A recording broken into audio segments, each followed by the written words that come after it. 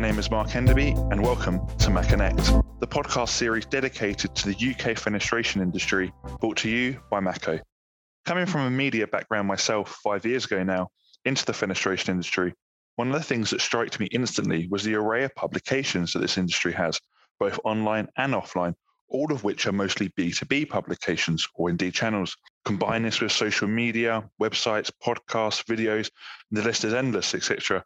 The ability to stand out and create content is becoming more vibrant, more creative, but also more challenging. And that's not just in this industry exclusively, that's everywhere. So what platforms should you use? What magazines? What influencers? Should it be all of them? Should it be none of them? Are there too many magazines and publications and channels? Well, today, to help me answer at least some of those questions, is someone who has a fair amount of experience when it comes to not only the industry press, but also PR, its importance, how to write a story, make sure it stands out. And that person is none other than Nathan Bushell from Lasco PR and Marketing. Nathan, brilliant to have you on MaConnect. A lot to digest and go through on today's topic based on my ramble there alone. But let's start with yourself. You're at Lasco now, which is still, I suppose, a relatively new role. What's the journey been so far? Yeah, hi Mark. Thanks for having me on. It has been busy, fun, hectic, varied. Yeah, all these things. I suppose I knew what I was getting myself into to a certain extent, but you know, with marketing, there is so much more to take into account. You know, editing, you're kind of at the end of the PR process, if you like. You kind of gathering together marketing materials. Whereas when you're on the marketing side, the PR marketing side, you've got to come up with a story. You've got to find the message, and you've got to find the best way to get that across to customers. So, yeah, I was expecting it to be a bit dissimilar to journalism, but there are lots of things that I've had to learn, and I've really enjoyed it. I mean, I'm glad I've been able to transfer some of those skills, because I do think I've had 25 years experience as an editor, news editor, and the like. So I do think I've got a lot to bring to the table, but I've been a little bit humbled with just how much I've had to learn. No doubt you'll nail it, as you always have done. Now, you mentioned there the PR and marketing side of it coming from the editor at Glass Times formerly. PR is hugely important to brands of all sizes, of all industries. And as everyday consumers, I'm sure we can all think of examples of great PR strategy, and obviously not so great examples. I suppose for any brand, I'm guessing the execution of any story, and I'm simplifying this greatly, but I suppose to simplify it as much as I can, it's two parts. First, it's creating the angle, the excitement, the story, and then it's essentially the correct vehicle to carry it on. Finding a platform like socials or your own website, but also the right publication as well. Why is that important? Why are both aspects so important to get right together? Well, that's a big and loaded question. I think you've pretty much summed up what everyone thinks about.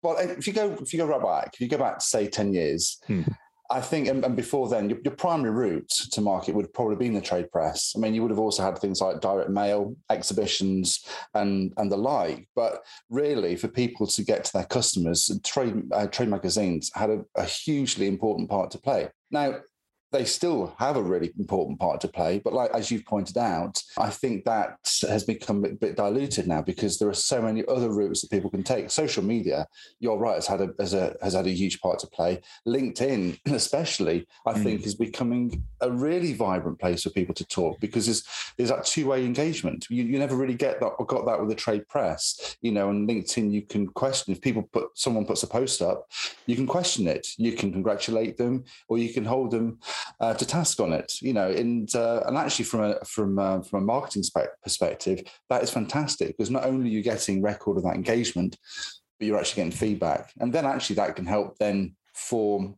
your marketing message and define it better. But don't forget your own media that you own, like your website. I think blogs are brilliant ways of getting your message across, because you can tell a journey, and then once you've got that sort of content there, you can then define and redefine those for stories to be pushed out to the trade press or to go onto social media and the like. And the fact is there is just so much availability. I don't think you should see it as something that's confusing it. I think it's a way of choosing the right platform for your right message to get to the customers that you want to reach. I suppose it's that saying, it goes of a content isn't a piece of content alone. It's about creating it, and then I think you said the word rehashing it to then use on other platforms to make the most of them. Yes. I absolutely agree with that. I wouldn't use the term rehash, Mark. Sorry. As a marketeer, that's really bad, isn't it, myself? No, well, the thing is... Repurpose. Sorry, repurpose. I'll edit that. But I do think that you're, absolutely right, because I think a lot of people forget that content is the most important thing. Is content king? I don't know, but I do remember listening to a marketing podcast. When I started out early this year, I was walking the dog, thinking I've got to get some sort of background in this. And one of the guys there, they talk about sort of measuring and sort of targeting key audiences, and there's loads of things to talk about. But this one guy just said, well, first of all, start your day by creating content, because without that, you've got nothing. I think that's the same with John and I at Lasco. We both come from a journalistic background. He's got a far greater marketing experience than I have. But essentially, we pride ourselves on the fact that we do write well, and I think it's important that we continue doing that, because without that, everything else that we bring to the table is largely meaningless, I think. I think those journalistic skills are so important. You see now, I think, correct me anyone if I'm wrong on this on the comments of any of the social platforms, but I believe the BBC have one of the biggest Twitter accounts in the world. And that's run by journalists. Mm-hmm. That's not a marketing person. It's not a media, mogul. It's not an individual. That they are trained journalists, and that is bringing their skills to a whole new platform. And it's that crossover. So I think that experience from your journalist days, it will certainly pay dividends in the future for your clients at Lasco now, for yourself. I certainly hope so, Mark. I'll tell you what. I do think that people are waking up to this as well. I think when social media took off and people realized they could publish so much more independently, they could bypass some of the traditional trade media outlets, they just assumed that they didn't need the journalists to go with it, or the trained journalists or the trained writers. Actually, they quickly relearned that they needed those skills in order to create that content. I think there's a few agencies I know from, let's say, going back into my early days before fenestration and my media background.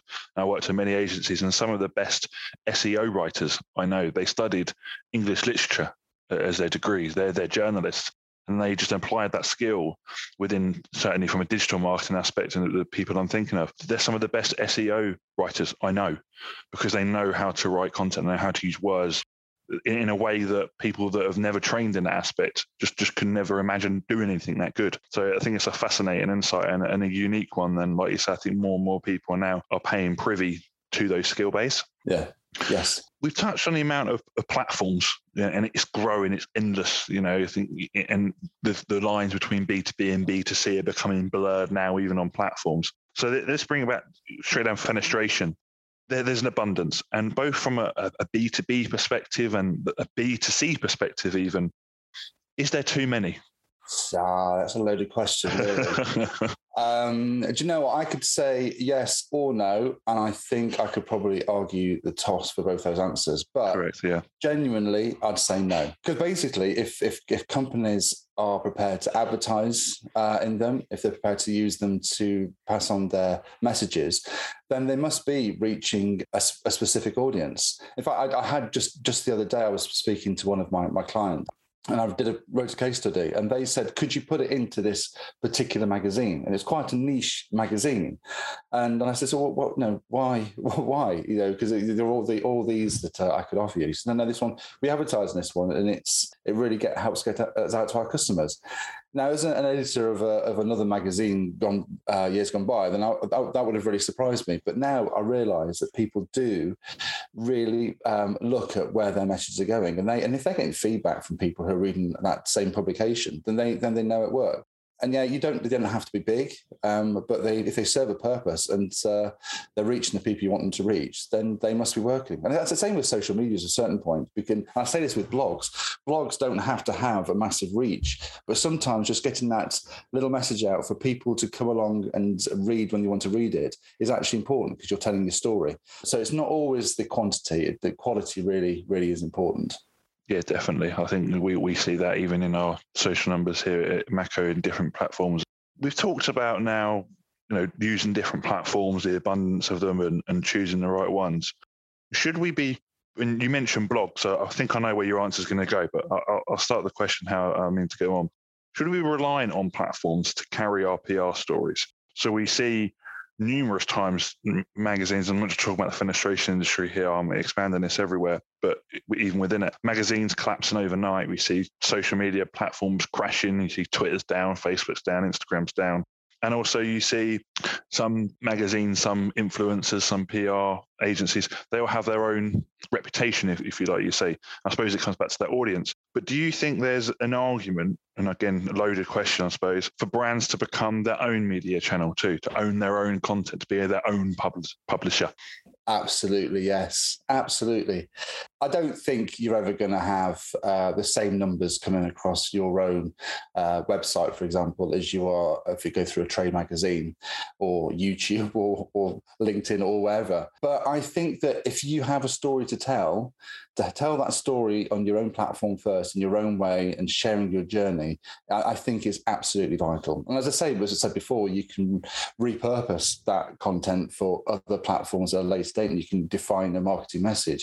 But I think blogs have shown us that customers are interested in that journey, and I think you should also show the mistakes you've made, for example, because it shows you've got a learning process. And I think this is what people get. I think people understand, and it gives that sort of human element to a business. I think people latch onto and understand, appreciate, and work with. And Mark, what you're doing with this podcast is brilliant, and it sort of serves a similar purpose. And I think you're giving a character to a brand, and I really think that's very important. I appreciate that, Nathan. But I think that the message is more important there. And we've seen other brands now across fenestration enter different platforms of owning their own media in podcasts. One that instantly springs to mind is I know you were involved in as well as our very own Craig Bryant, was the Ali UK Roundtable podcast, which was a really unique way of doing it. It was a roundtable event. It was a really big discussion, and they podcasted it, and again, really creative, and they owned that content. So I think you're exactly right.